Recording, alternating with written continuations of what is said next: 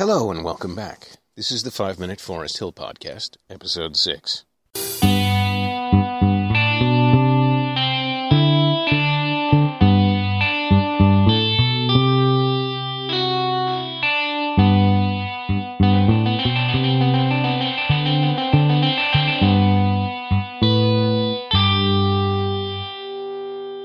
This past Monday night, Rotary Club of Forest Hill had a recruitment night. We invited some people to come and listen to stories about some of the projects we've been involved in over our history. The night included a presentation by Sisters Leanne and Melanie, who started the Hope Katolo Nursery School in Kenya. While funding comes from a number of sources, Forest Hill Club is particularly proud of our long association with this cause. Both of these women are passionate and driven, but are very careful to put limits on their involvement. Here they are in their own words. Right, we've got Leanne and Melanie here, and just talking about their Hope Katolo project. What inspired you to get involved in the first place?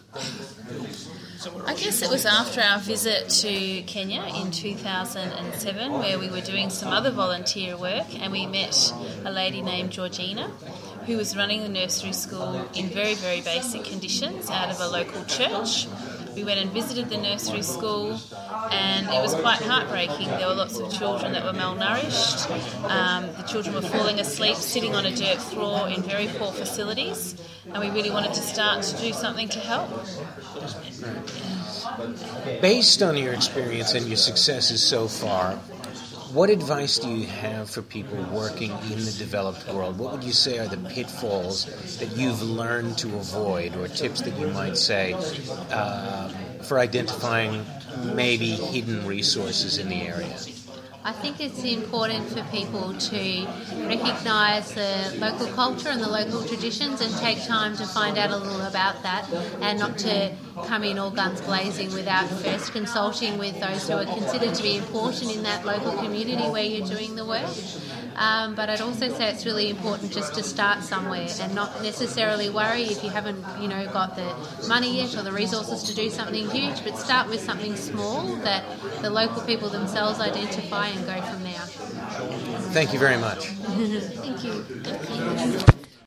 During the trip that first piqued their interest, they didn't identify themselves as the most dedicated or likely to create a project like this. They never planned to move to Kenya. They both have careers and personal lives in Australia that they didn't want to put on hold. The project is effective, but it's also limited. It's kept that way so that it can continue to be as successful as it's been, and to avoid overwhelming Leanne and Melanie.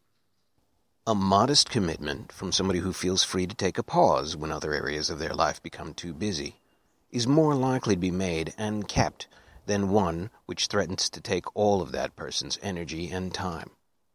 I've taken a pause this week, some time off work and a few days near the beach with my family. With any luck, I'll return to work and volunteering with a clear head and some recharged batteries.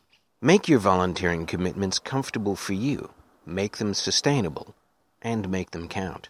You'll find the links to Hope Katolo's Facebook page and the details for the upcoming fundraising film night, a screening of Emily Blunt's Girl on the Train on October 14th, on the podcast descriptor page. I'm Mike Fink. You've been listening to 5-Minute Forest Hill Podcast. Till next week.